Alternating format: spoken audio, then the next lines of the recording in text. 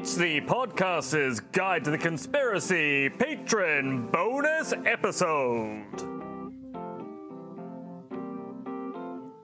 Hello and welcome to an exciting 300th episode celebration of the Podcaster's Guide to the Conspiracy. This is our Patron bonus episode that goes along with our Rapture-based episode, We Get Left Behind. And Josh and I have decided to finally, after all these years, do what every low-budget sitcom does eventually, which is a goddamn clip show. Hooray! And so we've got a lot of clips, because Joshua, I don't know about you, but there's a lot of history to this podcast. There's a lot of things to think about, a lot of things to say, and a lot of things to reminisce about. Yes, and with such a lot of things, maybe we should stop beating about the bush and dive straight into it, starting, of course, back in the misty past of 2014. Oh, does it ever sink into you sometimes when we talk about, gosh, how long ago it was, 2014? Like, the extent to which we're living in the future these days is just a little bit frightening, I find. It's a point where I even went by a different name back then. I mean... It's just weird. So let's start off with the seminal, the start, the beginning of the podcast. Let's talk about MH370. The final recorded words by anyone on board Malaysian Airlines flight MH370 was simply, "Good night, Malaysian 370. Moments later, the flight turned off its scheduled route and veered 15 degrees to the right, never to be seen or heard from again. It's now been 3 months since the flight disappeared, and despite a flurry of activity off the coast of Australia, when it was thought the black box recorder had been located at the bottom of the Indian Ocean, we seem no closer now than we were then to knowing what happened to the passengers and crew of flight MH370. So, MH370, the one that first started it and all. possibly last conspiracy theory of this podcast, because I believe we have promised on numerous occasions, if MH370 is solved, that's the podcast over and done with. Yeah, no, we have. It was that episode 3 or 4? Episode 4. Episode 4, yeah, that's right. The first 3 were a bit of the conspiracy conditions. Yeah. Yeah, and it just kept going. It kept going and going. So, you know, that was basically live. That was current news when we first started talking about it. And then over the years, it's just refused to go away, to the point that I don't doubt there'll be more. It hasn't really entered the halls of proper conspiracy theory yet. That being said, there's been a lot of books. I mean, we reviewed a book on MH370 last year. Yep, no, that's true. That's true. Yeah, so I eagerly await whatever revelations may come out about MH370 in the future. Now, MH370 kind of is an ongoing concern. One thing we have talked about a lot over the course of the Podcaster's Guide to the Conspiracy are celebrity death conspiracy theories. And here's a clip.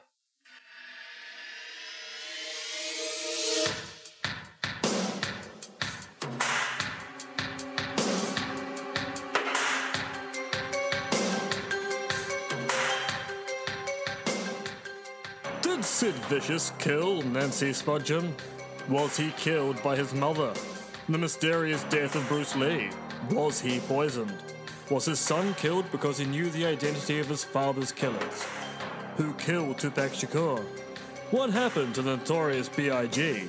Did Paul McCartney die in the 1960s? Does this explain the Frog Chorus? All this and more on Unsolved Mysteries of the Podcaster's Guide to the Conspiracy.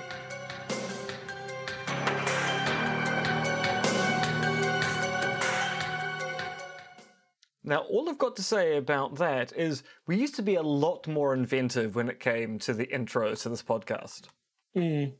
More energy, I think, and everything was bright and new. That was the start of episode 14, where we talked about a bunch of celebrity deaths, and it preceded by 9 episodes, episode 5, which was just all about the death of Kurt Cobain. Oh, and we've got a clip for that. You're relatively ambivalent towards the musical merits of Kurt Cobain and Nirvana? I am actually quite ambivalent towards grunge as a genre, truth be told. I kind of avoided that part of the 90s. Too much flannel, I felt. Far too much flannel. Now, the death of Kurt Cobain is a kind of an interesting conspiracy theory, isn't it? Yeah, I mean, it's interesting in kind of what it says about the people who put it forwards, I guess. It mostly just seemed to come out of the fact, well, there seemed to be two sides, but one of the fact was people liked Kurt Cobain and didn't like Courtney Love.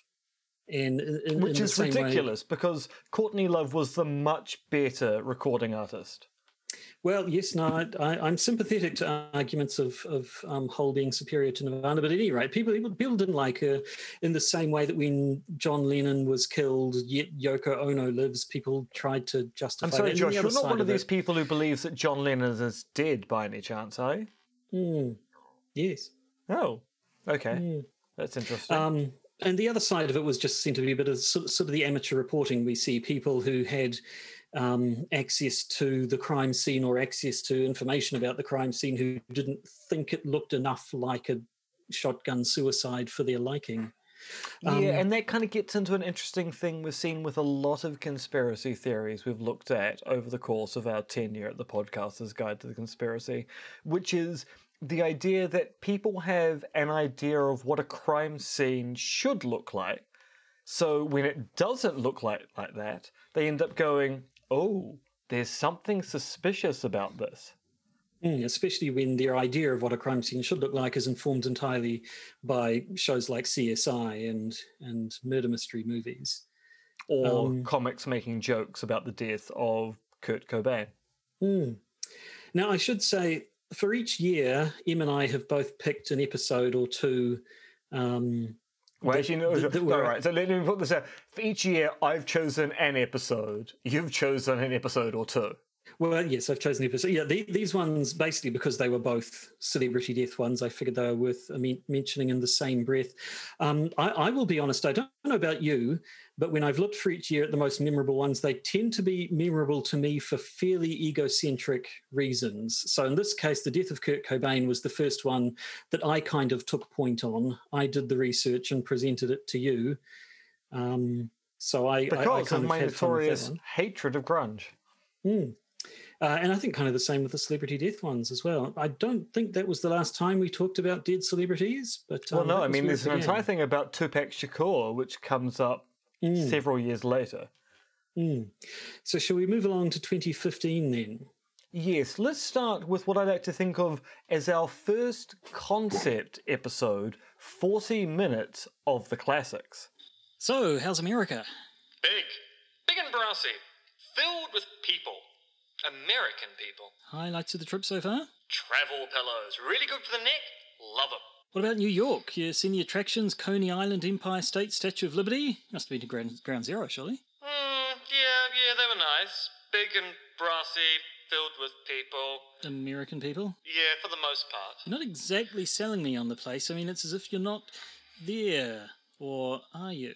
Well, obviously I'm not. I mean, we're pre-recording this a few days before I leave. At the moment, we're both sitting in my bedroom pretending this is next week's podcast. The magic of internet radio. It sure is magical. Now, if you don't mind, it's actually early morning here and I want to go watch the sunrise from the top of the Empire State Building. Got to get in early and beat the crowd. There's off to find decent coffee. God, but American coffee tastes like mud. So, that's a terribly cliched ending. Very predictable. Pretty terrible, really. Yeah, not my best work. What are you going to do to appease our loyal listeners? I'm thinking 41 minutes and 25 seconds of Eroica Trio's rendition of Trio in B flat minor, maybe, just maybe, with a few bits of random garbage by ourselves thrown in to keep people listening. Clever. Or very, very stupid. Now, of course, our listeners who, listening back in 2015, may well have thoughts of that. But to my mind, what's interesting about that episode is, of course, that episode coincides with my trip to America to attend that big conspiracy theory conference in Miami. Which you crowdfunded, as I recall. That was the Miami one, wasn't it? It was, and then I capitalized upon that by interviewing almost every single person I met, giving us several months' worth of content for the podcast. Yes, we dined out on your interviews for quite some time. But in lieu of an actual episode that week, of course, we did. It was 40. You said 40 minutes of the classics, and that's what you delivered. I wonder if anyone listened. We had recorded a few bits and pieces so that people who actually sat through all of it would actually get a few minutes of comic interludes from time to time. I am quite curious to know whether anyone actually sat through it, but it was content and we provided it. And at that point in time, we did not have a Patreon in any way, shape, or form. So basically, people listening to it and not giving us money, they were just fans. So 2015, episode 38, occurring in episode 15, was when we first took a proper look at false flag conspiracy theories, which of course have dogged us and the conspiracy theory world in general ever since. I picked this one. Shall we play the clip first? We shall indeed. Right, before we get started, I think we need to set some ground rules given the subject of this week's episode. Cars. No, Germans. First of all, I think we can agree that World War II jokes are out. Agreed. Don't mention the war. Watch it. Secondly, no cracks about German being an angry-sounding language, which you then prove by shouting words in German at the top of your lungs. No, that's lazy comedy. Now, what about references to the famous Teutonic efficiency and work ethic? Positive stereotype is still a stereotype, and that's out too. Fair enough. So, what does that actually leave us?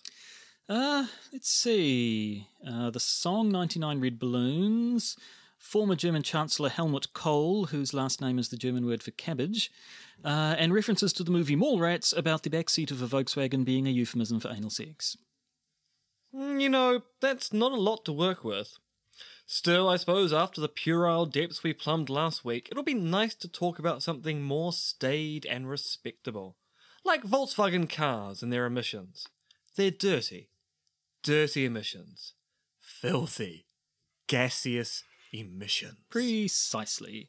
Let's put on the dignified front I know we're capable of and begin. Now that's not the right clip because it's actually not the right clip. I've put false flags into a different, because we talk about false flags in two sections here. It's actually the VW emissions scandal, which was another thing we covered back that year. Another one of the ones, that was episode 70, another one of the ones that kept going for a good wee while. Would it be safe to say that one's over? Yeah, it was one of those things where, because it was a warranted conspiracy theory and it was shown to be a warranted conspiracy theory, kind of immediately when Volkswagen went, oh, by the way, actually we did conspire, it kind of did end as a conspiracy theory in the pejorative then, although I believe we did actually talk about the fact that there are still financial repercussions to the emissions scandal up to this day. We talked about Update last year, where VW is still paying out money for the things they did back in 2015. Yes, that was episode 70. Do you have the episode 38 clip there, or should we I believe it's actually this clip right here. So as a more general summation and sort of to set the theme for this little series that we'll be going... Nope, that is a completely... I've completely lost the file there. Hold on, whilst I check what's going on there. I do seem to... Because I do remember making the clip, and now I have no idea where it's disappeared to. We'll just have to assume that it's gone. It's been lost to the history. It was a lovely thing about false flags, false flags. And that's the episode where I first decided that false flags were the lupus of conspiracy theories, a reference to the TV show House, which I don't know if it was even still on the air in 2015. So it's thoroughly dated now. But frankly, does anyone talk about House anymore? Does anyone talk about House anymore? Not really. I don't think so. No, I think it's kind of gone. Yeah. So I always wanted that to be a catchphrase. I'd really hoped that one would catch on, but if it hasn't now, nobody remembers House anymore. So I don't think it's going to. I think I'm just gonna have to give that one up. Indeed. But you know what we're not going to give up? You, nor are we going to let you down or run around and desert you. No, we're never going to give up David Icke. And talking about David Icke, let's move forward to 2016 and hear from the man himself. One of the people that an insider who told me about the reptilian connection to the royal family also told me in 1998 that Jimmy Savile, the BBC entertainer, was very, very close and an inner circle bosom buddy of the royal family, and was a paedophile, a necrophiliac, and a procurer of children for the rich and famous. Now, all these years later, she has been proved absolutely right by a mass exposure of a record-breaking paedophile and necrophiliac, which is why he volunteered to be a porter in hospitals, and a close associate not only of the royal family, but of Margaret Thatcher, whose government in the 1980s has been the focus of another scandal involving political paedophilia. So this person who was extraordinary, spot on, 100% accurate about Jimmy Savile in 1998, 97, 98, was one of the sources about the reptilian connection to the royal family. And you know, this is what you do. You put the information onto one after the other. So there was actually a case of us literally talking with David Icke. That's not a snippet of an interview we took and played on the podcast. We were actually talking with David Icke. So when it comes to memorable episodes, I think that's probably, for me, possibly the most memorable episode ever. We actually talked to David Icke. What's interesting about this episode, so David Icke's people contacted me to see whether I wanted to talk with David before he came out to give a talk in Auckland. And I kind of got the feeling that they'd done very cursory research, because if they'd actually researched me, they'd realise that I'm not really sympathetic to David Icke, but at the same time they're saying, do you want an interview? So I said, sure, I'll do the interview with David Icke. That seems like a good idea. It's good for the podcast. Interesting to talk with him. We put the podcast out. We did not put the opening sketch onto the initial version of the podcast, in part because the initial opening sketch of the podcast is making fun of the idea that David Icke believes in alien shape-shifting reptiles, with a running joke about Josh wearing a human suit over a lizard suit over his actual body. So there was levels of subterfuge going on when it came to that episode. I remember recording it. I remember sitting there, the two of us sitting there afterwards going, well, that happened. Well, I mean, I think we only spoke for about 5 minutes, and then he spent the next 45 minutes just prevaricating without any need for input. I mean, actually, that was one of the criticisms that people had about our episode. We kind of let him talk. But I thought that was kind of the point of what we were doing. We knew what our audience would be. They wanted to hear David Icke say David Icke things. They didn't really want to hear us talk about David Icke. They wanted to hear us present David Icke in his full David Ickean glory. Well, I think some of them wanted us to sort of challenge David Icke in the possibly naive assumption that we two amateurs would be able to somehow stump or confound him and get him to show that his views are all a load of nonsense. But I think it was quite apparent that he's heard every objection there is and is pretty much unstumpable. So yes, I think just winding him up and letting him go was the most entertainment we were going to get. Now, you chose David Icke for 2016. I actually chose Ace of Base for 2016 for the sheer fact that, I still can't quite get over the fact that when you actually start exploring Ace of Base, the band, it becomes quite clear very early on that at least the mastermind behind the band was not a very good human being. But the other thing which is interesting about 2016 is that we start talking about a certain Donald Trump. Breaking, conspiracy theories in the news. Oh no, sorry, my mistake. There's absolutely nothing interesting happening in the world, though, except for that election in America, I suppose. Yeah, but then who's interesting in there? Why should we even bother? Yeah, so there's this Donald Trump character? Donald Trump? Something like that. The name does sound familiar. Donald Trumbo. Famous screenwriter. I believe he's running for president. Oh, never heard of the man. What, has he done something odd and controversial? You know, you asked me that question, and I just don't know how to answer that, whether facetiously or seriously, because, frankly, the answer is both. Yeah, he got into a fight with a baby today. He did, yes. Didn't actually get into a fight with a baby, but certainly ordered one. Had a war of words with a baby. Yes, yeah. Donald Trump had a war of words with a baby. Which he was doing so well. He was like, oh, that's, bless the baby. I love babies. Don't worry about the baby. And then a minute later, couldn't handle it any longer, and was like, it's just kidding. Get out. I have to say, you're saying he's doing so well. You're saying for 5 seconds. For 5 seconds, he Donald sounded Trump like a human being. Yeah, that's Donald Trump doing so well in an election campaign. It kind of is. So 2016 Donald Trump seems ever so slightly low-key as opposed to inciting insurrection 2021 Donald Trump. Yeah. Now, you mentioned Ace of Base, actually, and I have to say that we had a news article on Ace of Base, which is one of my favourite bits of writing that I did for a news section,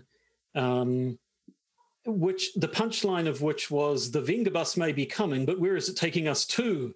Auschwitz, which was then followed. And frankly, I have never felt more in sync with you than when I wrote for you the dialogue, dude, full stop, dude, exclamation mark, dude, full stop, dude, full stop. And you delivered it perfectly with no prompting or directorial input for me. Exactly the way I intended it. I was ever so proud of both of us. I have to say, I think one of the great things about our working relationship here is we do know how to write for each other's voice. Yes, definitely.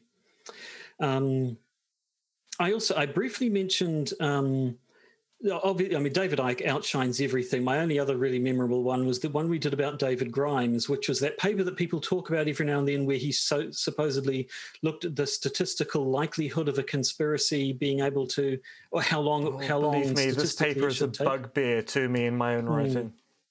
And sort of gave a mathematical values for exactly how long we could have expected. If things like the moon landing conspiracy theories were real, how long we could expect it to go before someone blew the whistle on it or what have you. And so we sort of pulled that one apart. But that was one of my other favourite bits of writing, where I wrote an imagined Titanic battle between you and Grimes that involved sort of earth-shaking war cries and giant ebon blades and what have you. I was frankly having too much fun to be stopped.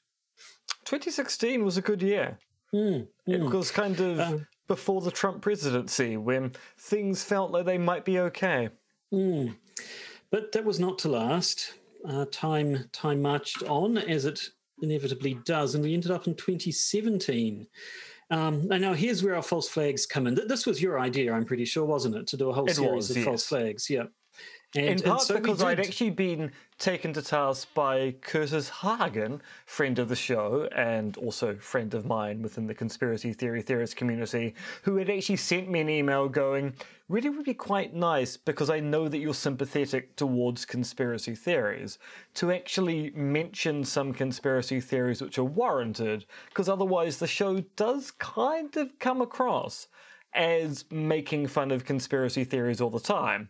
And I think we both recognise when that email came through that actually, it would be a good idea to spend some time talking about conspiracy theories which turn out to be actual conspiracies. Yep, so we went through all the big ones. We had the Gleiwitz incident, and we had... I don't actually have the list in front of me now, and I can't be bothered looking it up. But we went through a bunch of known, documented, the Lavon affair, a few others, instances of things that were honest-to-goodness, proper false flag events that were true and real and happened. Yeah, let's play that clip. So as a more general summation, and sort of to set the theme for this little series that we'll be going over for the next, I don't know, some episodes, this isn't about to be the podcaster's guide to false flag conspiracy theories exclusively, but it'll be a theme for just a little while now. That would be a bit of a mouthful. It really would. Must not say just like your mum.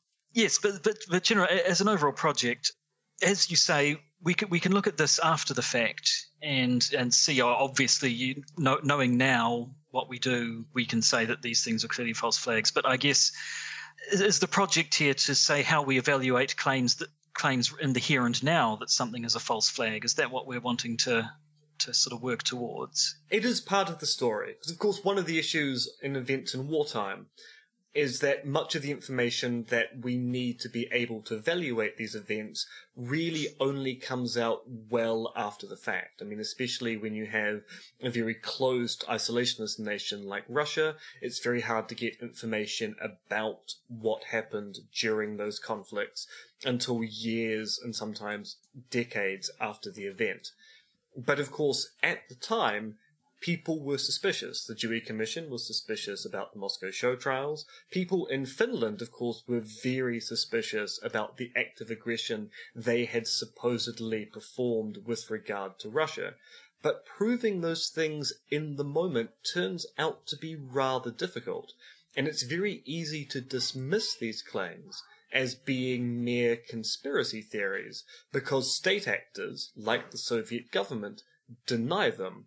And of course they have the kind of official authority where you'd go, well, you know, Stalin, he's a good chap. Stalin wouldn't lie to us about this, so it must be the Finnish who are being deceitful at this particular moment in time. Well, yeah, which was a good setup for all the ones that we did end up going through. And it was nice to see just a few weeks ago now when we did the daring to care about 9/11 false flag conspiracy theories. All of these things kind of popping up as things that people who want to say that everything's a false flag sort of appeal to, and it is nice to know what they're talking about, I guess. I mean, I suppose one thing which both came out when we were talking about false flags back in 2017, and also when we looked at Amy Baker Benjamin's Dare to Care paper, we probably should do a proper look at the Reichstag fire at some point. Yeah, that one it remains contentious to this day, I think. Yeah, I believe most modern historians don't think the Nazis set the fire, but they did make use of the fire to blame the convenient suspects, the communists. So it would be good to actually look at the state of the literature back before World War II and also now, and see why the narrative might have changed and what that means about the way that we evaluate new evidence. Now which actually makes me do think we should also do the donation of Constantine at some point. Now, I'll put it on the list. I am literally about to do it if I can actually find out where we've actually put the list in our... Oh, there we go. There's a list of possible episodes. Now, whilst I'm updating that, why don't we take a listen to our next foray into the world of celebrity conspiracy theorists.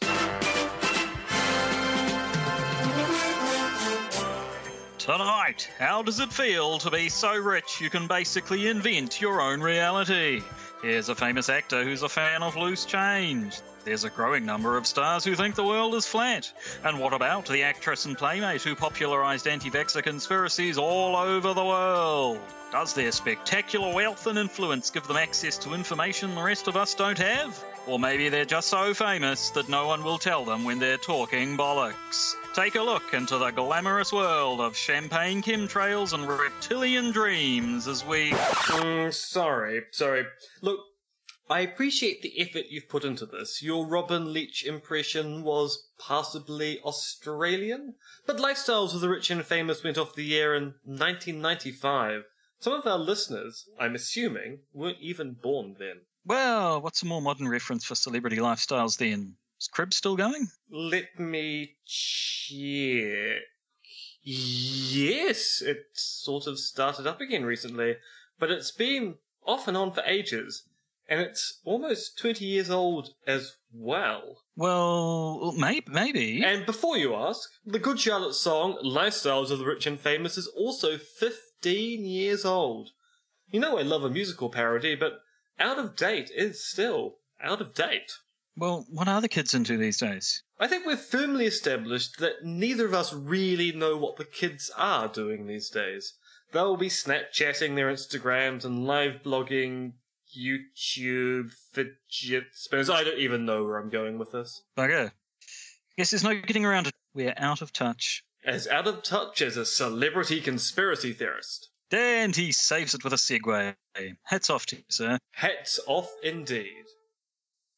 Now, I have to say, I'm pretty astounded by the fact that even when you stop doing your Robin Leach impression in that clip, you still sound like you're doing your Robin Leach impression afterwards.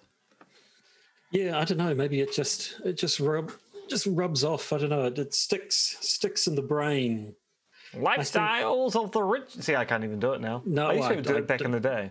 I don't know that I could actually have said to have been able to do it either. But I think I'll leave the accents to you. Yes. I mean, my French accent is amazing.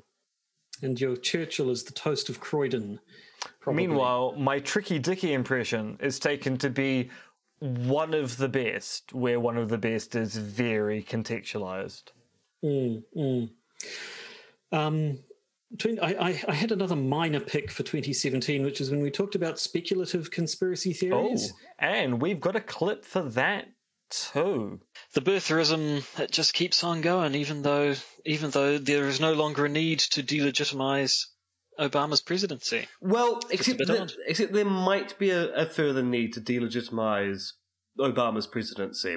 So for example, in the Mandela Effect universe, Donald Trump is about to enter office with the lowest approval rating of a president-elect in American history. So he's already deeply unpopular with the American people. And thus there's going to be a certain amount, I suspect, in the first few months of Trump's reign, as people realise that he won't be draining the swamp, but actually building a bigger swamp, where people look back upon Obama and go, oh, if only he could have run for a third term. And so there's going to be a need to continue to delegitimize Obama for at least the first term of a potential Trump presidency. So that people go, oh, but he wasn't a real president, though, was he? I mean, he was probably a secret Muslim and also not born in Hawaii. So, I mean, really, we can't idolize a fraud. So my suspicion is the birther stuff will continue to go on whilst Trump is president in the Mandela Effect universe, because they kind of need to continue to set up Obama as the enemy in the same way that Bill Clinton continued to be delegitimized during the Bush years. Which was my bit of speculation, how do you think that panned out? Well, I don't know. People don't seem to give a shit about Obama anymore. Well, I mean, I guess they do, but he certainly seemed to take a back seat to the likes of the Clintons and the Bill Gateses. Yeah, I mean, that was the thing I wasn't expecting, because you're quite right. Trump really did continue to litigate against the person who lost the 2016 presidential election, Hillary Clinton. And whilst there was kind of talk about the Obama presidency doing the kind of surveillance on the Trump campaign and maybe running a deep state in the background, Trump very much talked about Clinton.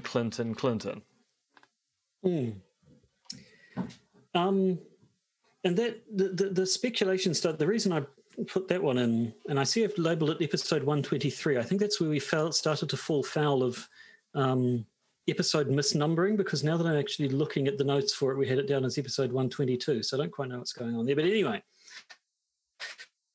if it's the one I'm thinking of, and it's quite possible it wasn't, because it is like a long time ago, 4 years ago, it was because it was at a time when you were in Romania, I guess, 2017. Yep. And so occasionally sometimes we could get together and record an episode, and then sometimes the time zones wouldn't work out and we'd sort of record half an episode each, or one of us would record a bunch of stuff and then the other would just record their commentary to it, and then you'd take the lot and Frankenstein them together into a whole episode. And there was one episode where I just happened to say, is there a sort of conspiracy theory that's not saying here's a conspiracy that happened, but a sort of speculative one where people have theories that here's something people would do if they could get away with it, or sort of conspiracy theories in a future tense rather than a past tense. And you said, actually, that's an interesting point. And we talked about it in a later episode. And basically it was like, hey, I made an interesting point. And that's entirely my motivation in talking about it now.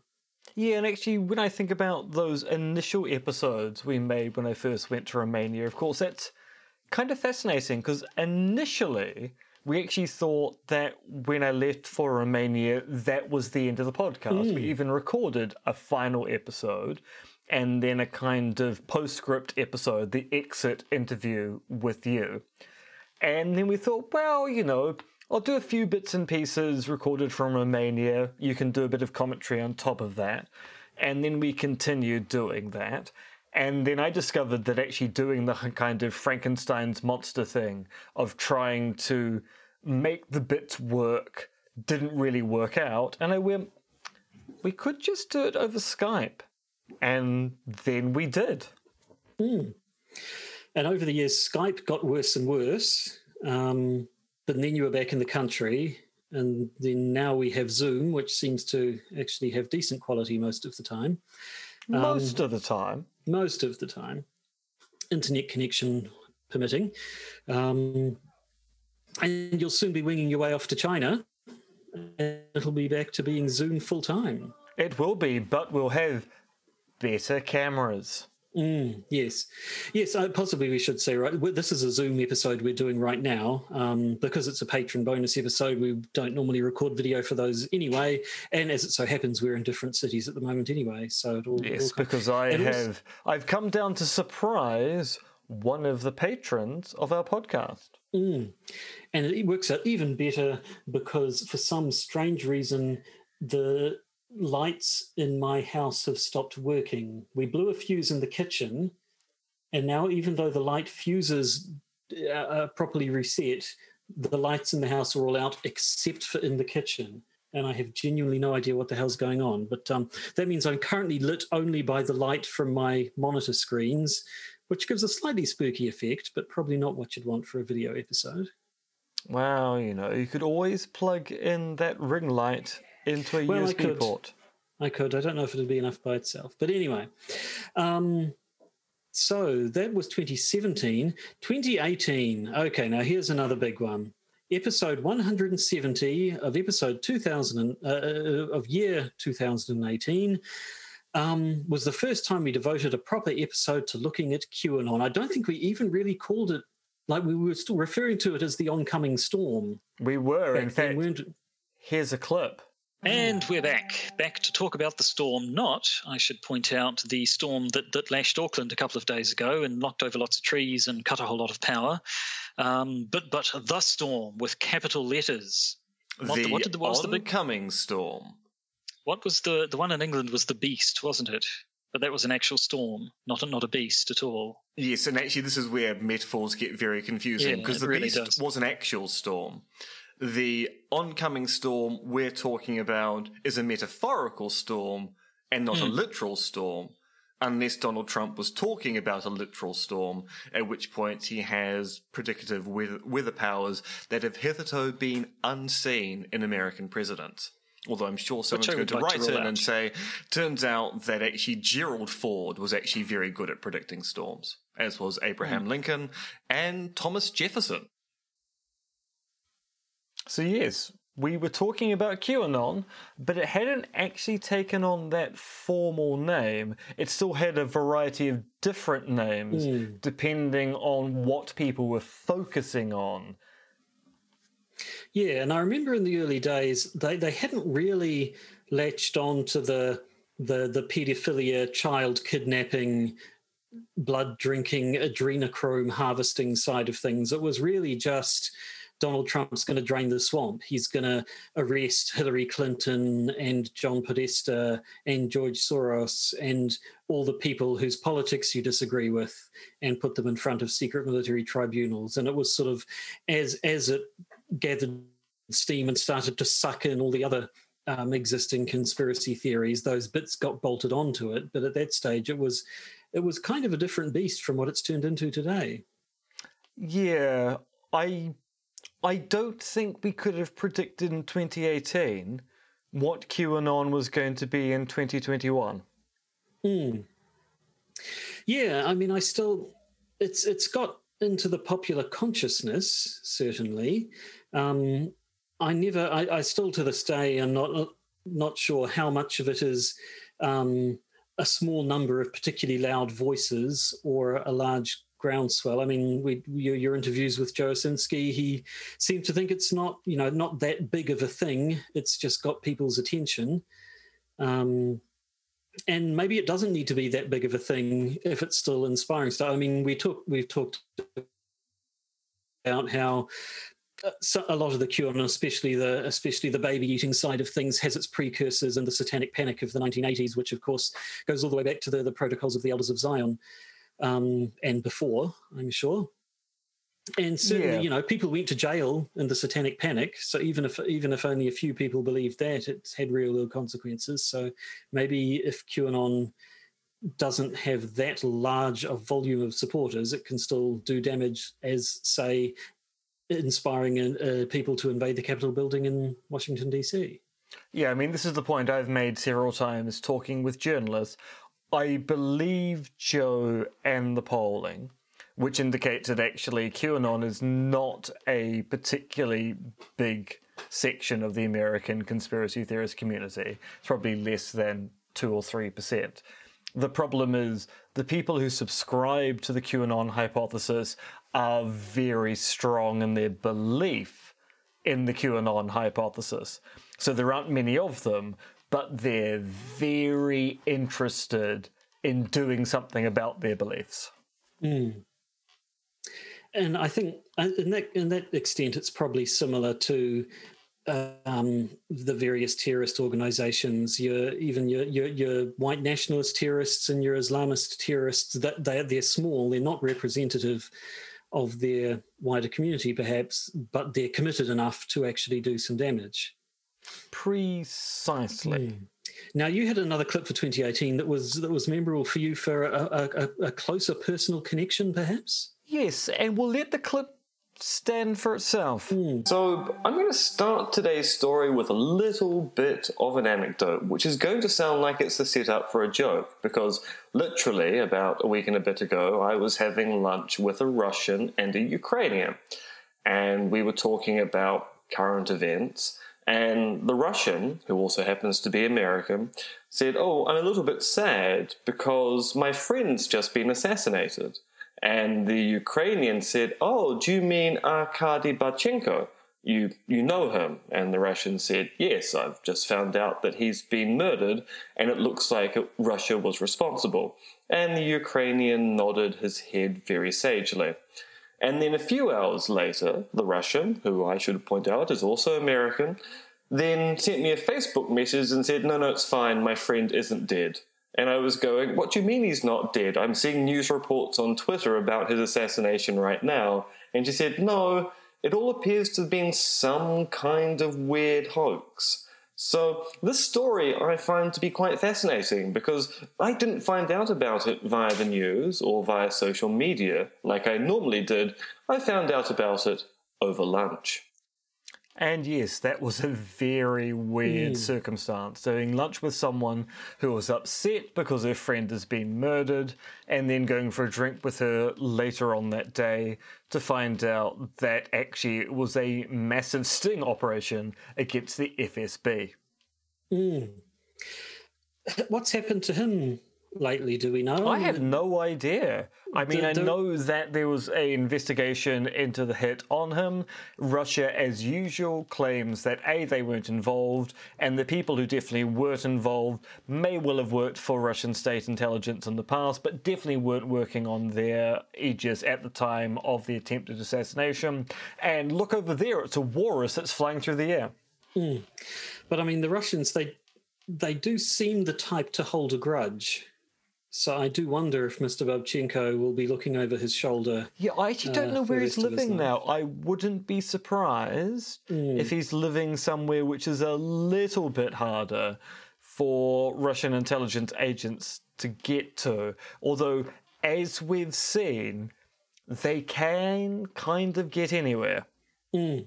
Yes, we've had the Skripals and most recently Alexei Navalny, who's getting into all sorts of scrapes now, right at this moment. Which I see might be a bit of a diplomatic issue between Russia and the US, since a lot of people, particularly both Democrats and Republicans, are asking the Department of State to formally condemn Russia's arrest warrant for Alexei Navalny. So we'll see how that one develops. But moving along to 2019, now you and I both have the same pick for most memorable episode of this year, and it's an episode that has become memorable in retrospect. Yeah, let's play the clip. This week we're bringing you a disturbing but also relatively minor story you probably haven't heard of. Although you probably know of similar stories, especially if you're a long-term fan of this show. So our story today concerns one Katie Groves, the alleged survivor of an American government-run child snuff factory located 45 minutes drive from the centre of Austin, Texas. Now, if you're squeamish, please be aware that we will be discussing, not in any real depth, but discussing the murder of children, also a little light cannibalism. So this was Uncle Sam's Snuff Factory, which I believe, as we've discussed on previous episodes, we might be the only podcast to have ever mentioned it. And the reason why we say we might be the only podcast to have ever mentioned it is that it's the only one that gets a significant number of comments on YouTube. On a kind of recurring basis. Which leads us to suspect that when people go to search for information on Uncle Sam's Snuff Factory, we must be pretty high up the search results, which means, not to be too self-deprecating, there probably aren't very many other people who we're competing with. Which is kind of interesting, because the actual thesis of Uncle Sam's Snuff Factory is ye bog standard sexual perversion conspiracy theory where political elites are using children for their own particular ends. But it seems that this particular version of sexual perversion conspiracy theory, we're the only people to have kind of picked up upon Katie Groves' claims. And you pointed to it from a Reddit post or something, was it? I was. Yeah, it was one of those Yeah. weird things where someone said, maybe you might want to take a look at it. I did. I sat on it for a long time. Then one day I thought, why not just take a look at it? We did. We found nothing of particular substance to the claims themselves. And yet, week in, week out, we get comments on the YouTube version of the podcast, and not Josh's version of the video podcast, the audio kind of weird thing that Podbean does where it'll create a YouTube video of an audio podcast. We'll get comments on that, which either are you have no idea what you're talking about, or thank you very much for drawing attention to this very important topic. Yeah, and that's just been a little bizarre, quite frankly, because, yeah, I mean, it does seem there's not a lot new to it in terms of, again, going back to the Satanic Panic and earlier, its claims have been around for a long time. Just these specific ones, it's the sort of thing that you would expect a reporter to stumble across and think, oh, well, there's probably a story in this, and dash an article off, but it just doesn't seem to have happened. No, and I think it's in part because, this is me engaging in a bit of folk psychology here, but actually watching the videos with Katie Groves, I can't help but think that there's another explanation for her claims, which isn't the existence of a snuff factory beneath Austin, Texas. Yeah, as with when we've talked a couple of times, I think, about targeted individuals, it's like, well, we're not, neither of us is a psychologist, but there doesn't seem to be a great deal of difference between what these people are saying and what you would expect to hear from someone who's suffering from some form of schizophrenia or similar mental affliction. Yes, I think that is a fair representation of what you see in those videos. But anyway, let's move on to last year, given that it's now 2021, for God's sake. How did that even happen? I mean, most of us didn't think we'd get out of 2020 alive, or indeed thought that 2020 could possibly end, given it did feel like one of the longest years on human record. It did. But no, 2020, I mean, it's all fairly fresh in the memory there. The only one that really stands, I mean, I suppose 2020 we started our What the Conspiracy segment. We did. We started Conspiracy Theory Masterpiece Theatre, or does that go back to 2019? I haven't actually checked when the earliest episode was. Oh, good point, actually. I haven't thought of that either. I think it might be early 2020. I can actually look that up in a second. So we sort of had some significant episodes in terms of firsts and trying new things and what have you. Here we go. I've got the list here. Where is it? God, there's so many episodes to scroll through. Here we go. It started, May 2020. Yep. There we go. So 2020 was the year we started Conspiracy Theory Masterpiece Theatre, and we started our other new What the Conspiracy segment. Which also, but I mean, in terms of actual memorability, the only thing that sticks out in my mind is the Bill Gates episode, where we, for ages and ages, said, we should do an episode about Bill Gates. Everybody talks about Bill Gates. How come Bill Gates is the one that people fixate on in the same way they used to about George Soros? And we did that episode, and then it got yanked from YouTube. Now, here's a clip. So this is a question that I've wanted answered for a while myself, basically, which is, when and why did Bill Gates become the new George Soros? Just all of a sudden, Bill Gates was the guy who's popping up in all the COVID conspiracy theories, and probably a few of the 5G ones as well. And it is a relatively recent phenomena, the idea of Bill Gates being behind these conspiracy theories, because for a long period of time, the ultimate conspirator in politics was, of course, good old George Soros. Yeah. And having spent time living in Eastern Europe, I became very familiar with George Soros-related conspiracy theories. And then suddenly, Bill Gates enters the scene, and almost all Western conspiracy theories now reflect upon him, and Soros is almost relegated to being a third-rate Eastern European villain these days. So, what's kind of interesting about what happened with that episode is that we did an entire episode based around debunking the idea that Bill Gates should be blamed for all the ills of our society, but YouTube didn't agree, did it, Josh?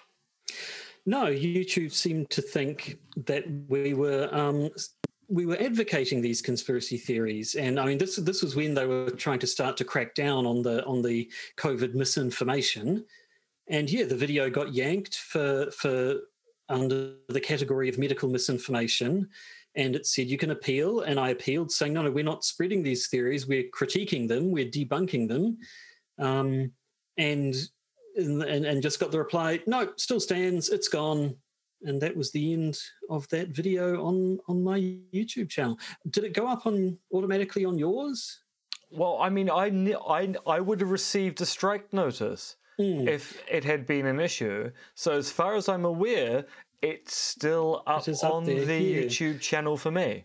I do wonder if I just tripped it because in the description I was like, when did Bill Gates become the new George Soros? Which we, in the context of the episode, is clearly, when did Bill Gates become the person who conspiracy theorists fixate on in the same way that they used to fixate on George Soros? But I can understand that to a person giving it a cursory glance or a poorly trained algorithm, it could look like we were saying, Bill Gates is the guy who's now responsible for all the world's evils, not George Soros. But yeah, it's still. I mean, I said it when we first talked about this. You're dealing with a giant faceless global mega corporate, but it is still a little bit confronting where you have that fact actually shoved in your face. And this is the point in time where, if we were going to go into political commentary, we talk about this is the danger of social media sites like your Twitters, your Facebooks, and also your YouTubes, being able to have so much control over what aren't technically public forums, but which are effectively acting as them in our nation states.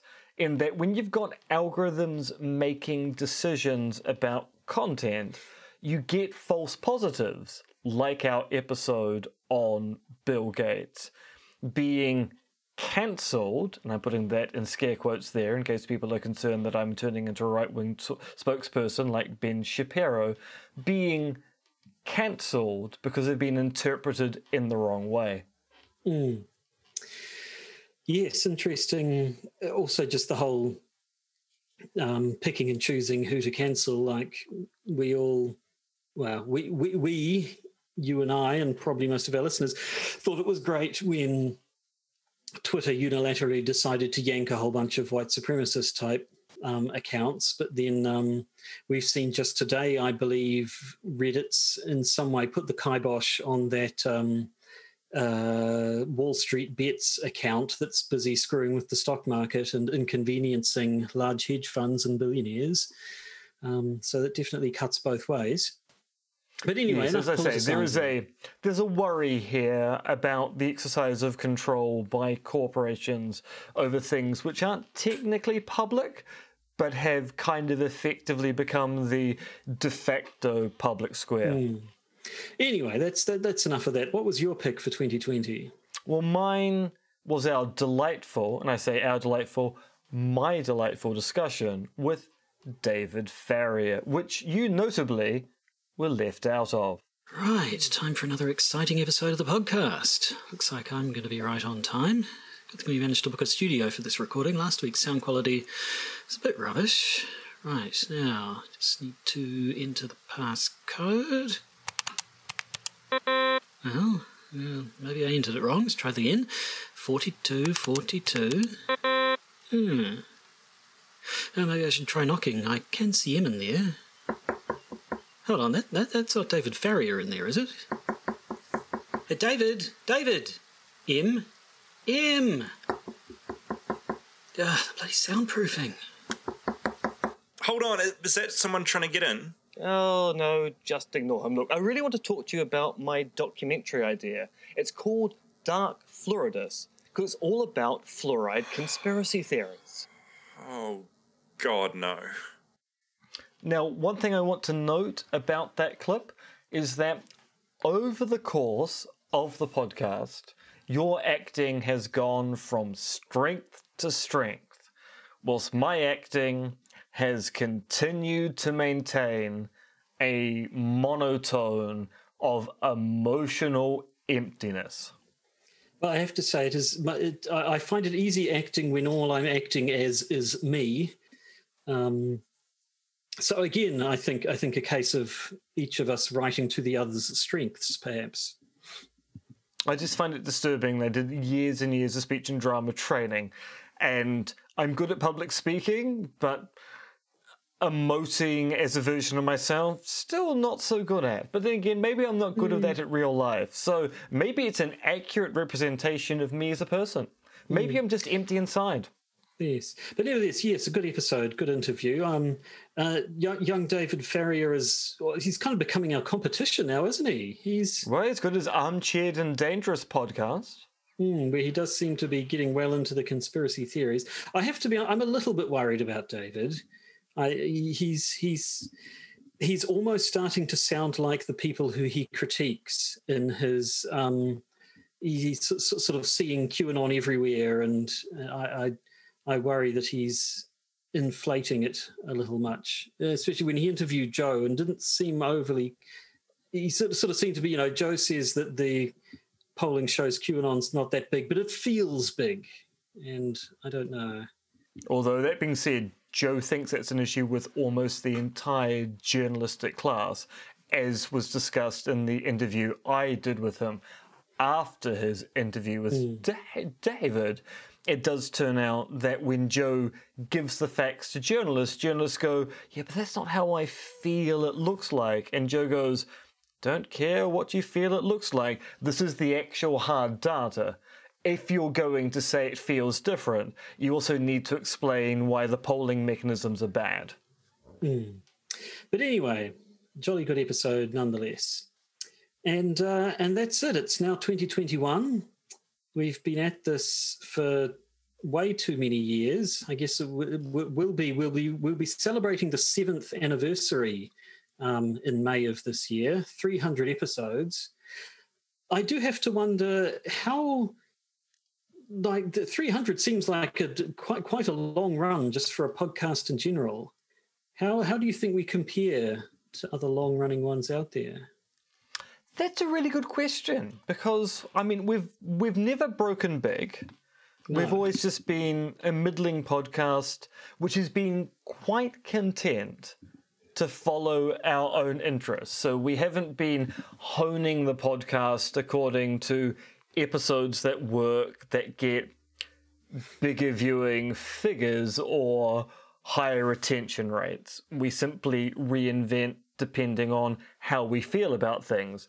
So I suppose in one respect, the fact we've managed to go on for 7 years and 300 episodes is kind of a testament to the fact that we enjoy doing the podcast.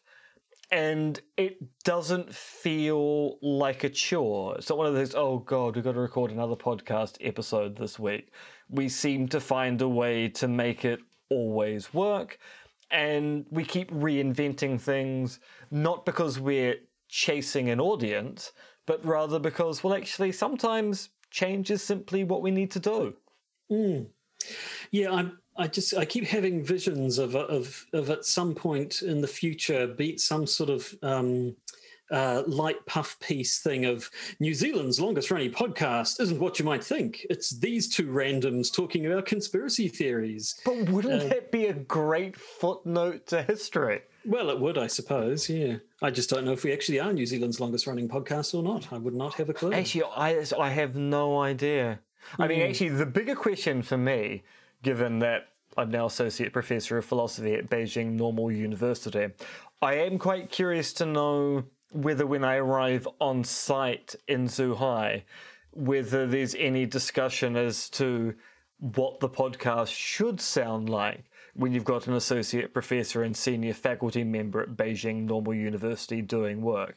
I mean, they haven't said anything as of yet, and I think we're such small fry that no one particularly cares, but it also might be in our interest to not become big now, so that we're actually not noticed by the kind of people who might go, why are you talking about that thing? And why are you making those particular jokes? Yes, we'll have to see. So yeah, it will be yet another interesting new chapter of the Podcaster's Guide to the Conspiracy once you eventually get all your business sorted out and wing your way over to China. And the thing is, we've got so much to do. I mean, I did a calculation as to how long it might take to do all of the conspiracy theory masterpiece theatre, and we've got several years of content there.